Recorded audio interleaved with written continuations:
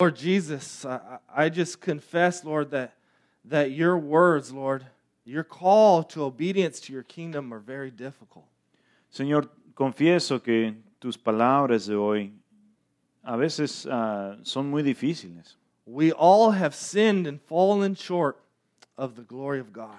porque todos hemos pecado y quedamos cortos de la gloria de Dios. Lord Jesus, I thank you that you're our Savior, that you love us, that you forgive us, but then call us to righteousness. Señor Jesús, te doy gracias que tú eres nuestro Salvador, que tú nos das gracia y nos perdonas y nos llamas a la justicia. Lord, help us see two things today. Lord, help us understand the call of what it looks like to live as your kingdom people, in your kingdom, with you as our King. Señor, ayúdanos a ver dos cosas hoy. Ayúdanos a ver qué significa ser parte de tu reino y ponerte a ti como rey. And Lord, help us see that life that you call us to live, Lord, is truly the blessed life, that it's the good life. Y ayúdanos a ver que la vida a la que tú nos has llamado de veras es la vida bendita. As the culture around us tells us the opposite. Porque la cultura que nos rodea nos dice lo opuesto. In Jesus' name we pray. En nombre de Jesús oramos. Amen. Amén. So like I said, we're going through this Sermon on the Mount series where Jesus is coming and announcing the arrival of God's kingdom. He comes on the scene at the beginning of his ministry announcing that he is the promised king. He's the promised Savior. Como había dicho, estamos repasando el Sermón del Monte, donde Jesús está diciendo que Él es el Salvador prometido. And he begins to lay out the ethics of his kingdom, what it looks like to live under God's rule. Y está explicando cómo es el reino de Dios y la ética de este reino, cómo se ve el vivir bajo el gobierno de Dios. One of the things that we learned so far is that God's kingdom is an upside down kingdom. And what that means, it's not like the world. It's opposite of the world. Una de las cosas que hemos aprendido es que el reino de Dios está de abajo hacia arriba. Esto quiere decir que no es como en los reinos del mundo. In fact, God's kingdom is the right way, right? It's the way that things are supposed to be.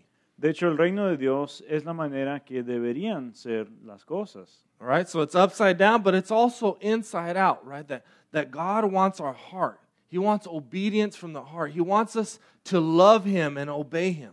Entonces es un reino de abajo para arriba, pero también es un reino de adentro hacia afuera, que significa que empieza el reino en el corazón, donde Jesús quiere que nosotros lo amemos a Él principalmente. So I want to show you a little chart that just illustrates God's kingdom versus our kingdom. Entonces quiero mostrarles una gráfica que ilustra el reino de Dios contra nuestro reino. So right, if you look at this, you see two kingdoms. There's Jesus' kingdom and then our kingdom. Entonces si lo vemos el reino de Jesús que está del lado derecho y el reino de nosotros del lado izquierdo. Typically what we expect from God is see, if you see that line coming down, we want Jesus to come into our kingdom. We want Jesus to build our kingdom. Típicamente lo que nosotros estamos esperando de Dios es que Jesús venga a nuestro reino y nos bendiga nuestra vida. Right? We want Jesus to come in our life and give us health, wealth, and prosperity, happy, easy, comfortable lives. Queremos que Jesús entre en nuestra vida y nos dé prosperidad y sanidad y felicidad en nuestra vida. But on the Sermon on the Mount, Jesus is announcing the arrival of God's kingdom. He's saying, I'm the king, and he's calling us to come into his kingdom.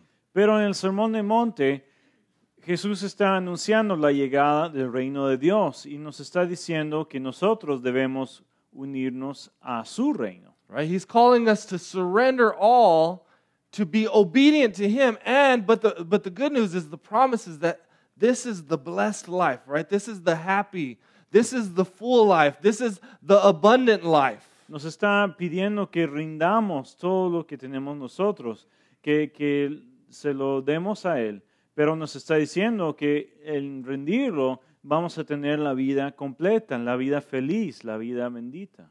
Right? You have to see, man, this is the abundant life. This is the way things are supposed to be. This is the path of blessedness and wholeness and healing. Y tenemos que entender que esta es la manera que deberían ser las cosas. Es la vida que lleva a sentirse completo, a tener sanidad y santidad. So as we get in this text, it's Matthew 5:21 through 48. You can even open your Bibles to it right now and be ready. Entonces, mientras estamos leyendo este texto, que es Mateo 5, empezando en versículo 21, pueden buscarlo ahorita. Well, there's 5 sections here, and they're meant to be read as a whole. And each of the 5 sections starts with some version of "You've heard it was said." Hay 5 secciones aquí de este pasaje y son tienen la intención de ser leídos juntos y cada sección empieza con las palabras han oído ustedes que se dijo. So Jesus is referring to the Old Testament teachings and their traditional understanding of it. Jesús aquí se está refiriendo a las enseñanzas del Antiguo Testamento y cómo las personas en su día iban a entenderlo. But he follows up with that statement, but I say to you, right? Jesus is coming in and elaborating on their true meaning, and he's speaking with authority, and he's saying, here's the way these are truly meant to be lived out. Y Jesús está diciendo, pero yo les digo, porque está explicando cuál es la verdad de la enseñanza del Antiguo Testamento y cómo se debe vivir esta verdad hoy en día. So you have to see as we go through this that Jesus isn't giving us more commandments, more rules to do. What he's helping us see is, here's what I've already said. Here's what you've heard was said. Now, here's how you truly live this stuff out from the heart. Entonces, lo que tenemos que entender es que Jesús no nos está dando reglas y mandamientos nuevos, sino que nos está diciendo, esto es lo que dijo Dios hace mucho tiempo, y yo les voy a decir cómo aplicárselo en su vida y en su corazón. Right? Because the religious folks of this day would just kind of keep the letter of the law, but they weren't concerned about the spirit of the law and really being loving and being changed from within.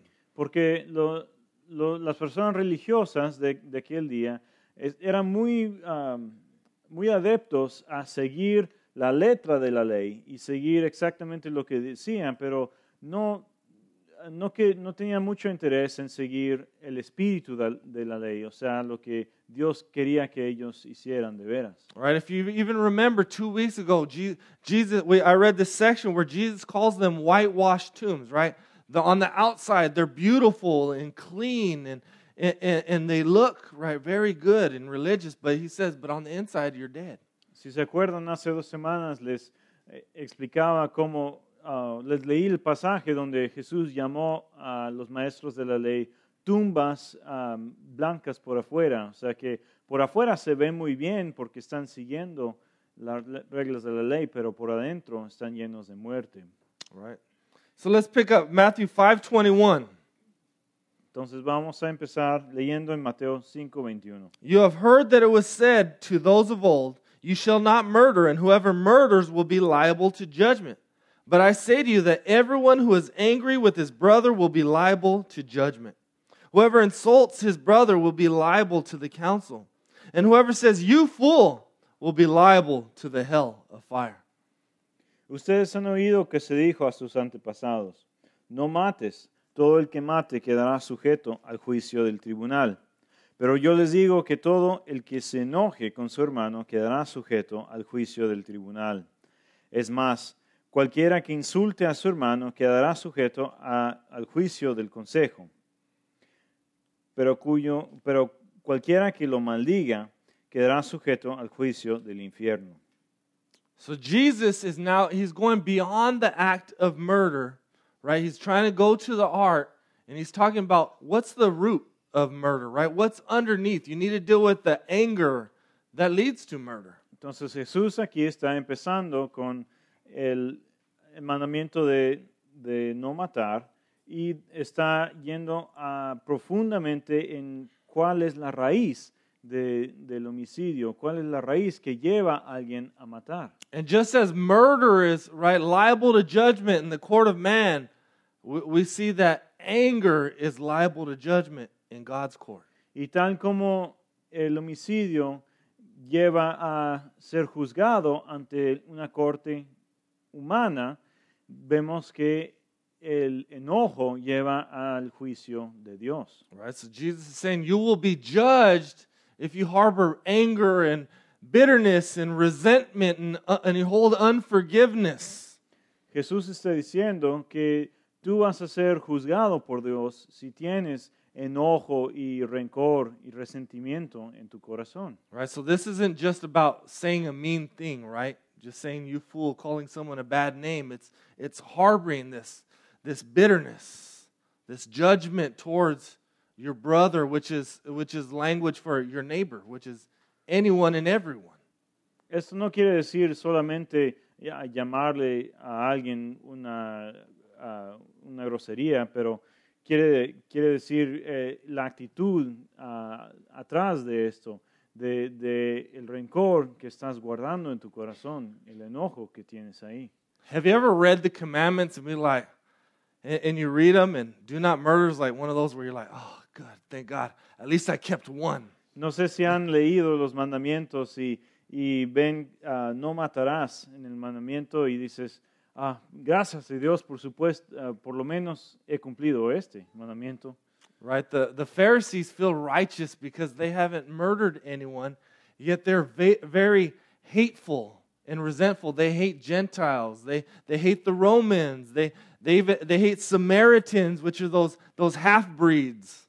Los fariseos se sentían muy justos porque no habían matado a nadie, pero a la misma vez odiaban a muchas personas, odiaban a los romanos, a los gentiles, a los samaritanos, que eran como medio hermanos de los judíos. So they feel good and self-righteous that they haven't murdered anyone, but they're racist. Entonces They're racist. ellos se sentían bien y llenos de autojusticia porque no habían matado a nadie, pero aún así eran racistas. All right, so Jesus wants us to deal with all that junk in our heart, right? The racism and the stereotypes and the prejudice and the anger and the unforgiveness, all that stuff needs to be dealt with. Entonces Jesús quiere que tratemos con todo eso feo dentro de nuestro corazón, el racismo, el odio, el rencor, quiere tratar con esto. And above all, Jesus wants us to reconcile our relationships. Y más que nada, Jesús quiere que reconciliemos nuestras relaciones. Right? So he gives us two examples. Let me pick up in verse 23 with me. Él nos da dos ejemplos, entonces lean a continuación en versículo 23. So if you're offering your gift at the altar and there remember that your brother has something against you, leave your gift there before the altar and go. First be reconciled to your brother, and then come and offer your gift. Come to terms quickly with your accuser while you're going with him to court, lest your accuser hand you over to the judge, and the judge to the guard, and you be put in prison. Truly I say to you, you will never get out until you have paid the last penny. Por lo tanto, si estás presentando una ofrenda en el altar y ahí recuerdas que tu hermano tiene algo contra ti, deja tu ofrenda ahí delante del altar. Ve primero y reconcíliate con tu hermano, luego vuelve y presenta tu ofrenda. Si tu adversario te va a denunciar, llega a un acuerdo con él lo más pronto posible.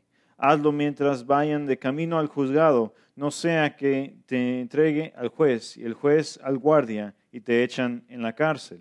Te aseguro que no saldrás de ahí hasta que pagues el último centavo. Right, so the first thing we see there, the first illustration is this guy he's calling to, right, he's before the throne, he's about to worship God in the temple, and God's saying, leave your worship sacrifice there and go be reconciled to your brother.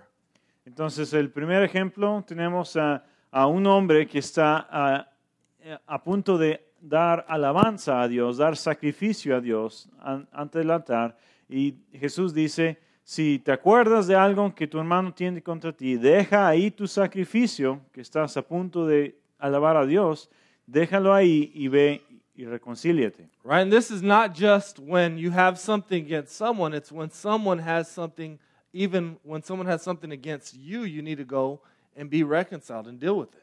Y si se dan cuenta, esto no es una situación solamente donde tú tienes algo en contra de otra persona, sino cuando otro tiene algo en contra de ti, tú tienes que ser el que va y te reconcilias. So the point here is that we cannot, if we have unresolved conflict, right, bitterness, anger, unforgiveness in our hearts, or someone even has something against us, we can't just keep going to church and worshiping God and trying to live our life acting like there is no problem.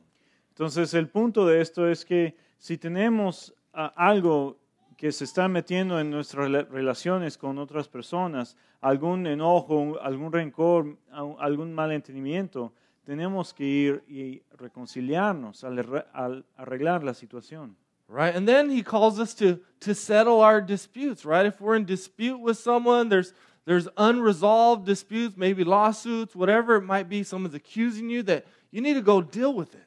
Y luego nos dice que resolvemos nuestros pleitos entre sí.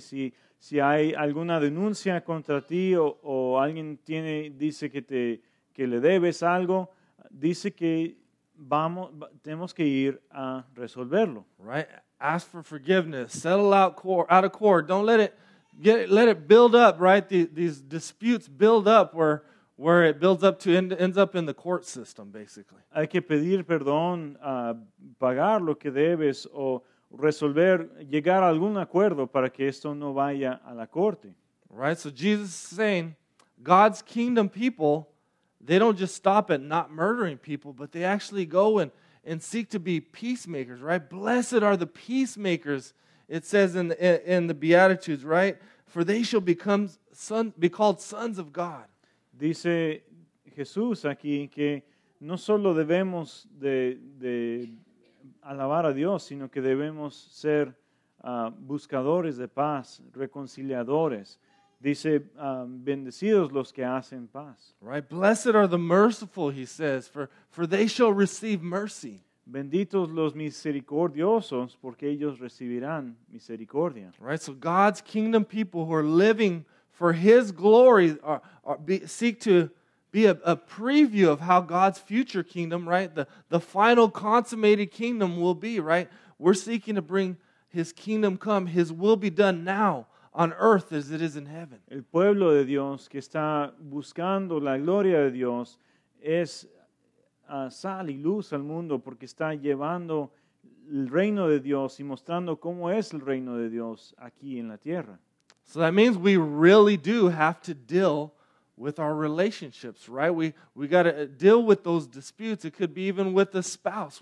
We need to reconcile those things. Esto quiere decir que debemos siempre ser ejemplos del reino de Dios. Si tenemos algún pleito, algún desacuerdo, aunque sea con nuestra propia familia, tenemos que ir a resolverlo.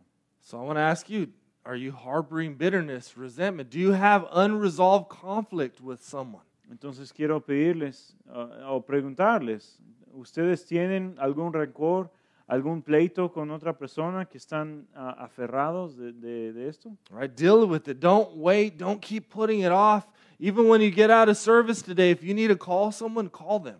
Hay que resolverlo ahora mismo, aunque sea después del servicio que tienes que hacer una llamada a alguien, hazlo. Here's how you do it. The first thing you have to do is you have to forgive them. Y aquí es lo que deben de hacer. Primeramente hay que perdonarlos. Right? You have to forgive them of how they've hurt you, how they've offended you before God. Tienen que perdonarles ante Dios de la manera que ellos te han hecho mal, que te han ofendido. So you must forgive, and then you need to confess how you've sinned against them and against God, to God first. That's the second step, right? First step, forgive them. Second step, confess to God. Entonces, primero hay que perdonarlos y luego hay que confesar a Dios. cómo tú les has hecho daño a ellos. The third step is you need to go confess how you've sinned to that person, right? You need to lay down whatever you're doing and you need to go to them and confess how you've sinned against them, even if it was just a sinful response. Maybe they did something to you and you responded sinfully. Well, you need to ask for forgiveness for how you responded sinfully. Aunque haya sido nada más una respuesta de lo que ellos te hicieron a ti, tal vez ellos te hirieron primero y tu respuesta fue en enojarte o algo así, tienes que ir y confesarle tu pecado a ellos. So how we typically go about doing this is we go to the person and we begin to point the finger, right? You did this, you did this, you did this. And what happens? People get defensive and they blow up and nothing is resolved. Lo que normalmente ocurre con esto es que nosotros nos acercamos a la persona que nos ha ofendido y le apuntamos el dedo y le decimos, tú hiciste esto y me hiriste y me hiciste lo otro. ¿Y qué es lo que pasa? Se ponen a la defensiva y empiezan a argumentar más. But if you want to reconcile relationships, you need to go to that person and point the finger at yourself. Pero si tú quieres reconciliar tus relaciones, tú tienes que ir a esa persona y apuntar el dedo a ti mismo. And you can do that because you've already forgiven them, right? If you truly forgive them, you can go to them, ask for forgiveness, and you know what? Maybe they'll just be a jerk and they won't confess anything they've done wrong, but it doesn't matter because you've already forgiven. Tú tienes que hacerlo porque tú eres parte del reino y no importa su respuesta. Tal vez te dicen, sí, tú eres el problema aquí, pero es cuestión de perdonarles primero para que no importa lo que ellos digan, tú ya les has dado el perdón. See, as God's kingdom people, we can't control how people will respond to us, but we're responsible to do our part in this reconciliation. And it might not happen. Maybe you'll go to them and confess your sin and they'll say, forget it, I don't ever want to talk to you again. It doesn't matter, right? You've done your part. You've taken those faithful steps to trust God and seek reconciliation. Pero nosotros como ciudadanos del reino no podemos controlar la respuesta de las demás personas. Tenemos la responsabilidad de perdonarlos, pero no podemos controlar qué nos van a decir a nosotros. Pero así nosotros estamos mostrándoles cómo es el reino de perdonar primero y luego tratar con los demás. All right. So that was the first section. I want to encourage you guys to do that. Right? Reconcile your relationships. I would love to even hear stories. You know, man, this happened. You're going to see God move in amazing ways if you'll take those faithful steps. Now, if it's something more difficult, someone committed a crime against you, or you might be in danger going to those persons, let's seek counsel. Let's talk through that. But I'm talking about, when you're not in danger, all right? Entonces, and I'm not even talking about, you might get your feelings hurt. I'm not talking about that kind of danger. Me encantaría escuchar historias de cómo Dios está trabajando a través de esto y a través del perdón que tú puedes ofrecer a los demás. Y estoy hablando aquí de situaciones comunes más que nada, donde no hay peligro de que alguien se lastime físicamente y no hay peligro de lastimarte a ti. Si esa es la situación y tú temes por tu seguridad, entonces mejor busca consejo de otra persona o de autoridades en vez de enfrentarlo tú mismo o antes de enfrentarlo. All right. I saw this next section, 2A and 2B. I think this adultery section and this divorce section go together. La siguiente parte vamos a tratar con el adulterio y el divorcio y esto creo que son partes de la misma sección, entonces los voy a tratar juntos. Pick up with me in verse 27. It says, "You have heard that it was said, you shall not commit adultery. But I say to you that everyone who looks at a woman with lustful intent has already committed adultery with her in his heart." Continuando leyendo en el versículo 27. Ustedes han oído que se dijo, no cometas adulterio. Pero yo les digo que cualquiera que mira a una mujer y la codicia, ya ha cometido adulterio con ella en el corazón. So not only is the act of adultery prohibited, but the lust in the heart that leads to adultery. Entonces, no solo el acto del adulterio está prohibido, pero también la codicia en el corazón que lleva a esto está prohibido. Right? So again, the religious folks think they're righteous, right? I haven't cheated on my wife. But Jesus is saying, but you have lustful hearts. Los tipos religiosos muchas veces piensan que están haciendo justicia, que son justos por no haber no haberle hecho trampa con su esposa o esposo, pero Jesús le está diciendo que si en tu corazón está el deseo, eso también está mal. Now, lust in here means sexual desire for something forbidden, for someone who's someone else's wife or someone who's not your wife. La codicia de que habla aquí es el deseo sexual por algo prohibido, alguien que no es tu esposa o tu esposo. Right? So this is not just natural attraction, but this harboring of a desire for sexual relationship or sexual fantasy. Esto no está hablando de una atracción natural, pero un deseo en el corazón de algo sexual con otra persona. So in the Bible, there's this word porneia, right? Adultery, and it's a broad term that kind of captures all of sexual sin underneath it. En la Biblia hay una palabra que es la palabra pornea en el griego, y es un término que cubre una multitud de pecados sexuales. Right, so Jesus is saying it includes the wandering eye guy, right, that tries to look down a woman's dress, or when they're in front of them, or the rubberneck guy who's his neck snapping from one end to the other, but when every woman's walking by, right? Entonces Jesús te está diciendo que el adulterio incluye al tipo que está siempre mirando a las mujeres de arriba para abajo o tratando de verlas de una manera no muy buena. También incluye al tipo del cuello de hule, que siempre está rebotando de un lado para otro, viendo a mujeres. Right. It includes the porn guy or the sexual fantasy guy. Incluye al tipo que ve pornografía o que tiene fantasías sexuales. And women might not tend to do those things, but for women it includes the inappropriate relationship or the emotional affair. That's lust. Y para las mujeres también incluye cosas como una relación indebida emocional o una fantasía emocional. Right, or fantasizing about the ideal husband or the ideal man, maybe romance novels or romantic comedies might stir this.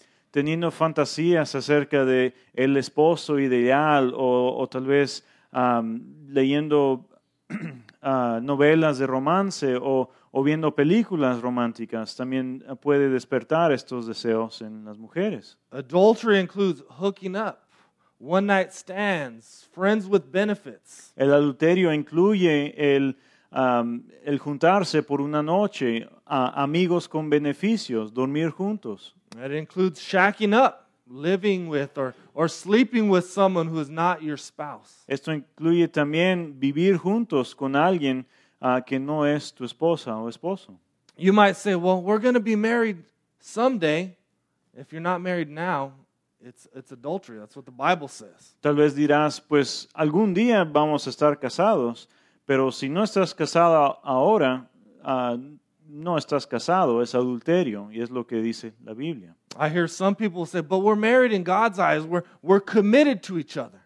Y he escuchado que la gente dice, pero a los ojos de Dios sí estamos casados. Right? We're Porque monogamous. I'm sorry. porque tenemos un compromiso uno con el otro. Right? Or we're monogamous, right? At least we're honoring God. We're not sleeping around with other people. Estamos honrando a Dios porque solo dormimos juntos y no con otras personas. But marriage is more than just commitment. Marriage goes beyond commitment to covenant and consummation. Pero el matrimonio es más que solamente un compromiso. Va más allá del compromiso a un pacto y la consumación. Right? The covenant is that day when you stand before your family and friends and you have the wedding certificate and the pastor's doing the ceremony and you're making this covenant before God. El pacto se trata de pararte ante tu familia y tus amigos y ante de la iglesia y el pastor y hacer un pacto entre ustedes ante Dios y ante todos. So the covenant is the wedding day and the consummation is the wedding night. Entonces el pacto ocurre en el día de la boda y la consumación ocurre en la noche de la boda. Right? So you have commitment, but then you also have covenant and you have consummation and there's oneness that happens. Entonces sí hay un compromiso, pero también hay un pacto y la consumación y es algo bello donde se juntan dos personas siendo uno. And if any one of those is missing, it's going to all fall apart or you're not even married. Y si cualquiera de estos elementos falta de la relación, no es un matrimonio. Right? If there's no covenant, you're not married. If there's no consummation, you're not married. You can get your marriage annulled because you never consummated the marriage. Si no hay un pacto, no estás casado, y si no hay consumación, no estás casado, porque ante los ojos del gobierno, si no has consumido tu matrimonio, puedes invalidarlo. Right? And so the culture we live in, this is countercultural, right? The world we live in wants consummation without any covenant, without any commitment. Todo esto va en contra, muy en contra de la cultura, porque la cultura nos dice que hay que buscar la consumación antes o principalmente en vez del pacto. Right? So Jesus is saying, hey, God's kingdom people deal with their lust. They deal with this adultery, right? He wants us to protect ourselves from this destruction. Jesús está diciendo que en su pueblo, la gente de su pueblo quiere tratar con la codicia en el corazón y deshacerse de eso. Quiere deshacerse del adulterio y servir a Dios de una manera pura. So here's how you deal with it. Pick up in verse 29. Y nos dice cómo tratar con esto en versículo 29. If your right eye causes you to sin, tear it out and throw it away. For it's better that you lose one of your members than your whole body be thrown into hell. And if your right hand causes you to sin, cut it off and throw it away. For it's better that you lose one of your members than your whole body go into hell. Dice, por tanto, si tu ojo derecho te hace pecar, sácatelo y tíralo. Más te vale perder una sola parte de tu cuerpo y no que todo él sea arrojado al infierno. Y si tu mano derecha te hace pecar, córtatela y arrójala. Más te vale perder una sola parte de tu cuerpo y no que todo él vaya al infierno.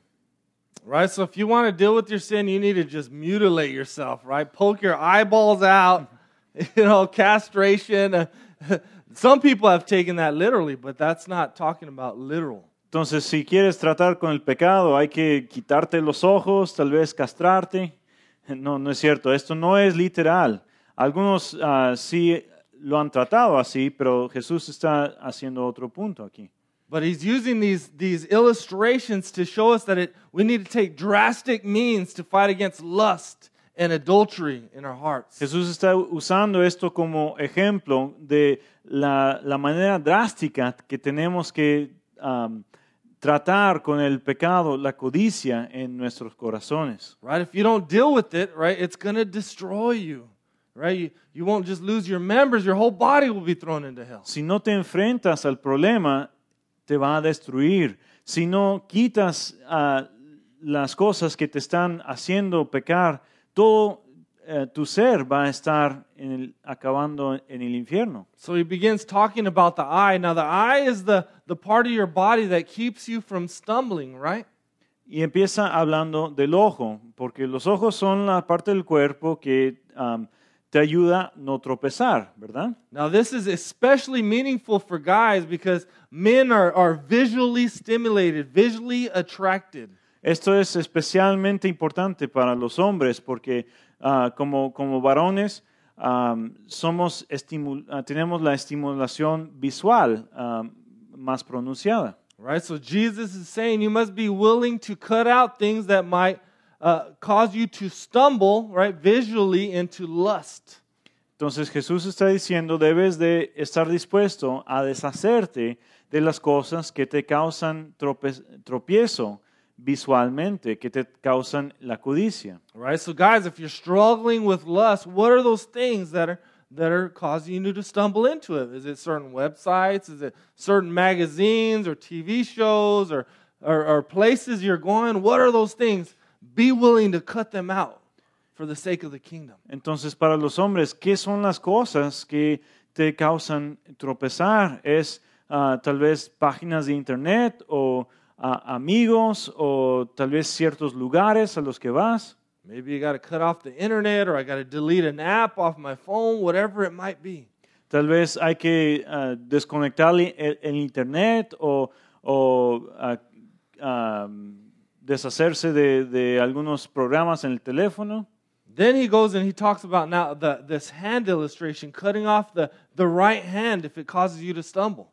Y luego dice que te debes cortar la mano derecha si te causa tropezar. Right? So he starts talking about the right hand because you might be able to get along without one eye, right? But with one hand, it's going to be very difficult. Even this week, Josue was, as he wears his sling, he was telling me, man, I can't do anything without, my left hand. Y es muy difícil vivir sin el uso de una mano, ¿verdad? Tal vez sin un ojo vamos a estar más o menos bien, pero sin una mano es de veras debilitado. Josué estaba con su mano debilitado esta semana y me estaba diciendo qué tan difícil es hacer cosas sin una mano, aunque sea la mano izquierda. He said he hasn't been able to put deodorant on the right hand for like a week and a half, so stay away from him. Dice que no se ha podido poner desodorante del lado derecho por como semana y media, entonces mantengan su distancia. But this right hand illustration is to show you that you're going to be willing to even go further, right? You're going to be willing to cut off sinful relationships, friendships. Esta ilustración de la mano nos dice qué tan severo es el problema, que debemos de estar dispuestos a cortarnos de relaciones, de tal vez cosas así. And from my experience, as a pastor, as a Christian, one of the hardest things for people to cut off is sinful relationships. Con mi experiencia como pastor por varios años, he visto que la cosa más difícil de deshacerse de la vida son relaciones que nos hacen pecar. I see people willing they want to do everything else, but when it comes to that relationship, they can't let it go. Veo que hay gente que quiere seguir a Dios con toda su vida, menos una relación que tienen, que no quieren deshacerse del pecado ahí. Right? They just can't obey God, and ultimately it's idolatry, right? It's trusting in that relationship over God. No pueden obedecer a Dios en esa área de su vida y es una forma de idolatría que están confiando más en una relación con otro humano que en Dios. Right. And you have to remember that the path of obedience, right? The path of God's kingdom truly is the good life, like that God can satisfy and fill us like none other. Y hay que acordarse que el camino a seguir a Dios es la única cosa que nos puede satisfacer el corazón como ninguna otra cosa en el mundo. Right? Lust will never satisfy. adultery, porn, sexual relationships will just leave you empty and longing for more and more. La codicia nunca te va a satisfacer. La codicia, la pornografía, el adulterio, todo te puedes meter en tu corazón, pero nunca va a satisfacerte, porque siempre vas a querer más y más. But the promise of the kingdom is, blessed are those who hunger and thirst for righteousness, for they shall be satisfied. You will be satisfied in Christ. Pero la promesa del reino es que bienaventurados son los que tienen hambre y sed de justicia, porque van a ser satisfechos en toda la vida. Right? Blessed are the pure in heart, for they will see God. Right? Walking in the path of purity, right, leads to relationship with God. Bienaventurados los que tienen el corazón puro, porque la pureza de corazón nos va a llevar a una relación con Dios, la relación más grande que podemos tener. Pick up in verse 31 with me. Continuamos en versículo 31. And it was also said, whoever divorces his wife, let him give her a certificate of divorce. But I say to you that everyone who divorces his wife, except on the ground of sexual immorality, makes her commit adultery. And whoever marries a divorced woman commits adultery. Se ha dicho, el que repudia a su esposa debe darle un certificado de divorcio. Pero yo les digo, excepto en caso de infidelidad conyugal, todo el que divorcia a su esposa la induce a cometer adulterio. Y el que se casa con una divorciada comete adulterio también. Now, I think Jesus gets into the divorce because lust and adultery will lead to divorce. Yo creo que Jesús aquí trata con el divorcio porque la codicia y el adulterio llevan a el divorcio. Now, in Jesus' day, there was two views on divorce. There was the conservatives and the liberals. The conservatives would only allow a divorce for sexual immorality, but there had to be a witness, right? There had to be proof. En el día de Jesús había dos opiniones acerca del divorcio. Una opinión de los conservativos decían que solo es permitido el divorcio en caso de infidelidad, pero tiene que haber alguna prueba, un testigo o algo que muestra que esto está ocurriendo. Now, the liberals in Jesus' time had a very similar attitude towards divorce that we have today. They could divorce for any reason, for anything that displeased them. Pero del otro lado estaban los que creían parecido a lo que creemos hoy, que el divorcio se puede hacer por cualquier razón. Cualquier cosa que no me agrada de la otra persona, puedo divorciarle. Right? If she wasn't a good cook or she wasn't as good looking as she used to be, divorce, right? This was a no-fault divorce. All they have to do is just say she did a little thing wrong and they could provide a certificate and be done with the woman. Si la mujer quemaba los frijoles o tal vez no se veía tan bien como se veía antes, cualquier cosa tan pequeña como esa, el hombre podía deshacerse de su esposa. Right? So some people felt good about themselves. Hey, I gave her a certificate. I did the biblical divorce, which doesn't exist, right? So they'd feel good. They'd move on with their life.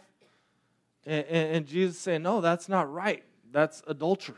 Pero para los religiosos esto les permitía darle un divorciarse de su esposa, y con que le daban el certificado de divorcio, ellos decían, yo he cumplido con la ley. Pero Jesús está diciendo, esto no es lo que quiere Dios. And divorce is messy. If you look at verse 32, we see that it says that he makes the woman, right, the man that divorces his wife, makes her commit adultery, and whoever marries her, right, her husband, commits adultery, it says, which is a very difficult statement. En versículo 32 dice que el problema va más allá de solamente la separación, sino que hace que la mujer divorciada comete adulterio, y cualquiera que se case con ella comete adulterio. Y esto es algo muy difícil. And I think the point that Jesus is trying to make here is that your lust and your adultery that leads to divorce, your sin gets on everyone, right? It corrupts everyone. It's going to affect her future relationships even.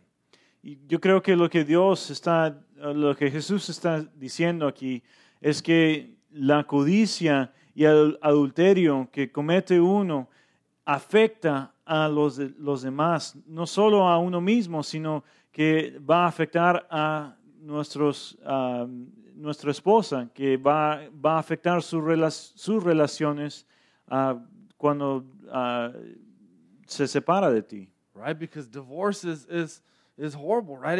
It affects everyone. It's difficult. It's never just a clean, easy break. El divorcio es algo horrorífico. Nunca es algo fácil, pero sí afecta a otras personas alrededor.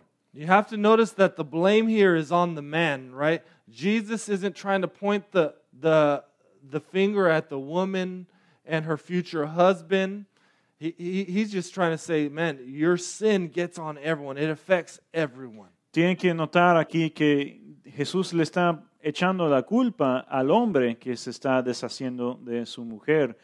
No está culpando a la mujer ni a su próximo esposo, pero está diciendo al que se divorció que el pecado tuyo afecta a muchas personas. And in this passage, I don't believe either that Jesus is trying to give us, try to lay out for us what is the legitimate grounds for divorce and remarriage.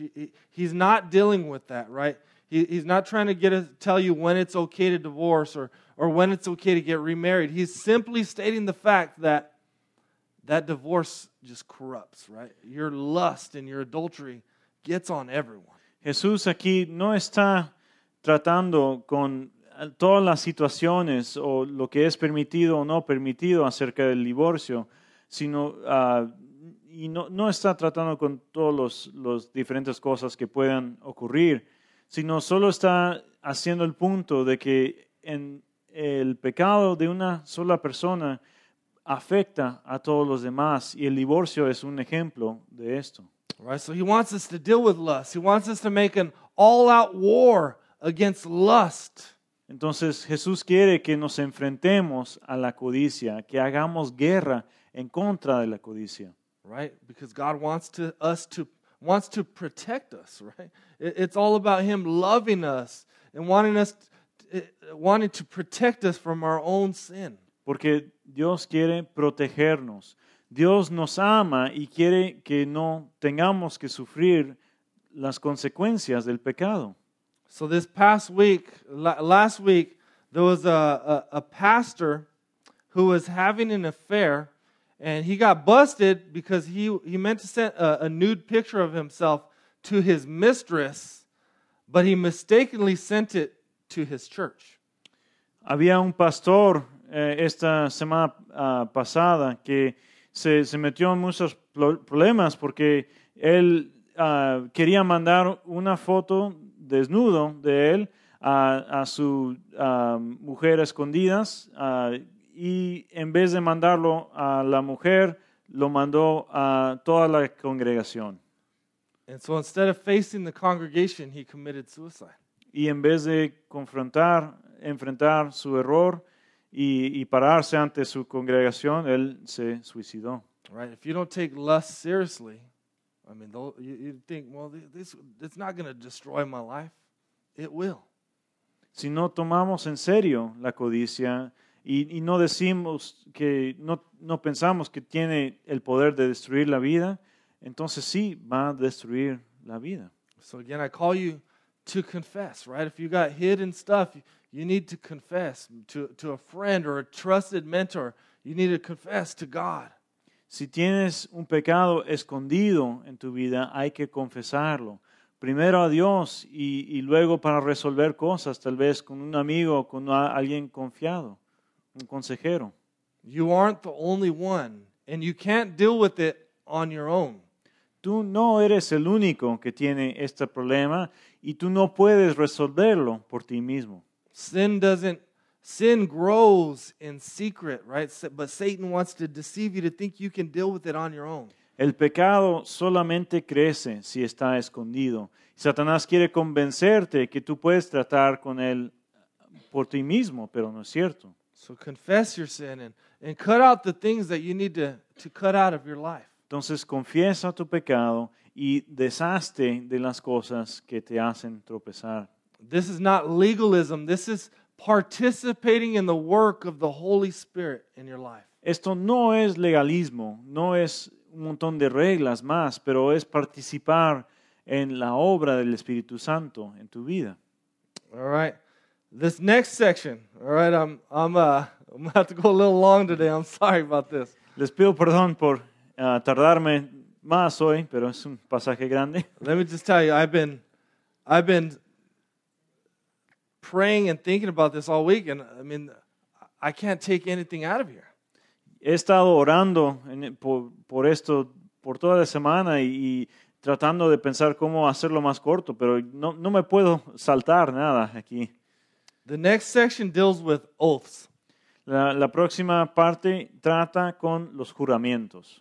Jesus urges us in this next section not to make oaths and swear by whatever you want to swear by. Jesús en esta sección nos pide que no hagamos juramentos y no jurar por cualquier cosa que queremos. Have you ever heard someone who's always like, man, I swear, man, I promise, I'll be there, I'll swear, man, I swear to God. No sé si han conocido a alguien quien siempre está diciendo, te juro esto y te juro te juro lo otro y te juro por Dios que voy a hacer esto. Don't trust those people. No confíes Right? en Don't trust estos them. tipos. You already know when they're making all swearing that they're not going to be there. Tú sabes que si están jura y jura que no es cierto lo que están diciendo. Right? And don't be that person, right? Be a person of your word. In here it says, let your yes be yes, let your no be no. Y tú no seas ese tipo de persona. Dice Jesús aquí que tú sí seas sí y tú no sea no. Right? God's people, His kingdom people, say what they're going to do and they follow through. They're trustworthy. Las personas del reino de Dios son personas confiables y derechos y van a hacer lo que dicen que van a hacer. All right, this next section, I want to pick up in verse 38. I want to really deal with this. You've heard that it was said, an eye for eye and a tooth for tooth, but I say to you, do not resist the one who is evil. But if anyone slaps you on the right cheek, turn to him the other also. And if anyone would sue you and take your tunic, let him have your cloak as well. And if anyone forces you to go 1 mile, go with him 2 miles. Give to the one who begs from you, and do not refuse the one who would borrow from you. Continuando la lectura en versículo 38. Ustedes han oído que se dijo, ojo por ojo y diente por diente. Pero yo les digo, no resistan al que les haga mal. Si alguien te da una bofetada en la mejilla derecha, vuélvele también la otra. Si alguien te pone pleito para quitarte la capa, déjale también la camisa. Si alguien te obliga a llevarle una carga 1 kilómetro, llévasela 2. Al que te pida, dale, y al que quiera tomar de ti prestado, no le vuelvas la espalda. So Jesus is not advocating against self-defense. Jesus is not advocating against police or governments or military enacting justice. Jesús aquí no está hablando en contra de la defensa propia, no está hablando en contra de la justicia de los militares, del gobierno. He's calling His kingdom people to a radical, unselfish attitude to their own pride and their stuff. Está llamando a su pueblo que tengan una actitud radicalmente diferente en cuanto a sus posesiones y su vida. Right, this idea, this slap on the cheek in this culture was an insult to someone's pride. I don't know if you've ever seen like in the cartoons where I think it's Bugs Bunny would take off his glove and slap the Elmer Fudd in the face, say this means war. No, una bofetada en esa cultura es un insulto al orgullo de la otra persona. No sé si han visto en en los Looney Tunes que el conejo se quitaba el guante y le daba bofetadas a Elmer diciendo, este significa guerra. Right? So this is an insult to your pride. Esto quiere decir, una bofetada era un insulto a el orgullo. Right? So Jesus is calling us to hold loosely your own rights and your stuff. Jesús nos está llamando que no nos aferremos de nuestros derechos ni de nuestras cosas. Right? So if they want to insult you and belittle you and make you look dumb, turn your cheek and let them do it to the other side. Si alguien quiere insultarte y ponerte abajo y hacer que te veas avergonzado, dice Jesús que voltea y permite que lo hagan. If they want to steal from you, give it to them. If they want you to serve them and they treat you like a servant, go the extra mile, he's saying. Si alguien quiere enfrentarse a ti y robarte, dales lo que quieren. Si alguien quiere forzarte que hagas trabajo para ellos, ve más allá de lo que quieren. He's calling us to give to beggars and borrowers. Nos está llamando a que les demos a los que están rogando y los que piden prestado. Right? Because we want to protect our rights and our dignity and our property. We want to fight and even retaliate. Nosotros tenemos el deseo de proteger nuestros derechos, de proteger nuestra propiedad y pelear cuando alguien quiere violar lo que tenemos. But the question we have to ask ourselves is, whose kingdom will we live for, God's or ours? Pero la pregunta que tenemos que hacer es, ¿cuál es el reino al que pertenecemos? ¿El nuestro o el de Dios? Right? If we're living for our kingdom, when someone offends us or puts us down, we're going to strike back, right? We're going to make them look dumb, or they're threatening to take our stuff. No, we're going to protect our stuff. Si estamos viviendo para el reino de nosotros, si alguien quiere violar nuestro espacio, violar nuestros derechos, nuestras propiedades, vamos a querer pelear para defenderlos o hacer que ellos se vean mal. Right? But if we're about God's kingdom and about God's glory, we don't have to protect ourselves because we want to glorify God. We want His kingdom to be great, not ours. Pero si somos parte del reino de Dios, queremos hacer ver bien el reino de Dios, no nuestro reino. Entonces no tenemos razón que pelear si alguien quiere herirnos de esa manera. Right. And then in Matthew 5:43, here's kind of the last thing that Jesus calls us to, is He calls us to love our enemies. Y continuando en 5:43, la última cosa que nos llama Jesús aquí es al amor de los enemigos. So He goes beyond retaliation, not retaliating, to actively trying to love even your enemy. Entonces Jesús dice que vayamos más allá de no solo no buscar venganza, sino que hay que amar activamente a nuestros enemigos. Right? If you love those who love you, everyone does that. Anyone can do that. But God's people love their enemies. Si amamos a los que nos aman a nosotros, cualquiera puede hacer esto, hasta las personas más feas aman a los que les aman a ellos, pero no todos podemos amar a nuestros enemigos como nos está llamando Jesús aquí. And so these things are very difficult, but we have to remember that Jesus did these things. He was our example. He lived the perfect life for us. Estas cosas son muy difíciles, pero tenemos que acordarnos que Jesús fue nuestro ejemplo perfecto. Él es el que vivió la vida perfecta y cumplió con todo esto. In Romans 5:10 says, while we were enemies, we were reconciled to God by the death of His Son. Romanos 5:10 dice, mientras éramos enemigos, fuimos reconciliados de la muerte por el Hijo de Dios. Right? So Jesus not only lived these principles out perfectly, but He died for His enemies, which were all of us. We were His enemies. Jesús no solo vivió en su vida todos estos principios que nos da aquí, sino que hasta en su muerte murió por nosotros que éramos sus enemigos. Right? So Christ is our Savior, and He's our example of how to live this. We're to seek to imitate Him.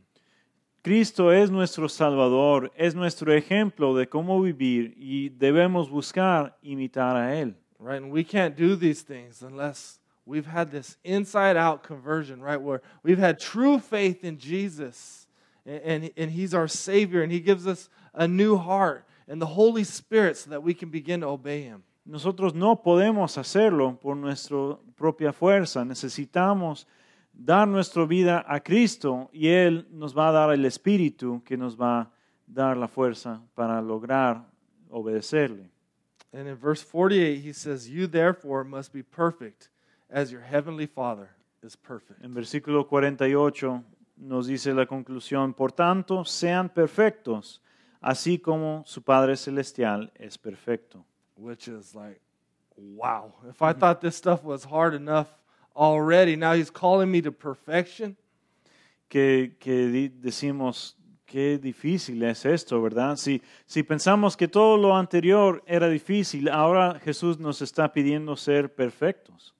The reason we can be perfect like our Heavenly Father is perfect is because that Jesus Christ, right, dies for His enemies and He gives us His perfect righteousness. Pero la única manera de poder ser perfectos es de reconocer que Jesús vivió la vida perfecta y murió para que nosotros podamos tener su justicia. And then as His kingdom people, we seek to live for His kingdom and His glory, imitating God, seeking to be like Him. Y como pueblo de Dios, como parte de su reino, buscamos su gloria y su belleza en nuestra vida. Buscamos imitarle a Él. For His kingdom and His glory. Para su reino y para su gloria. Let's pray. Vamos a orar. Lord Jesus, I know this was a difficult passage, Lord, but I just pray, Lord, that You would change us and move us to obedience and faithfulness, Lord. Señor Jesús, reconocemos que este es un pasaje difícil, pero te pedimos que tú nos cambies, que tú estés con nosotros en este tiempo. May we live for Your kingdom and Your glory and not our own, Lord. Que vivamos para tu reino y para tu gloria y no la nuestra. In Jesus' name. En el nombre de Jesús. Amen. Amén.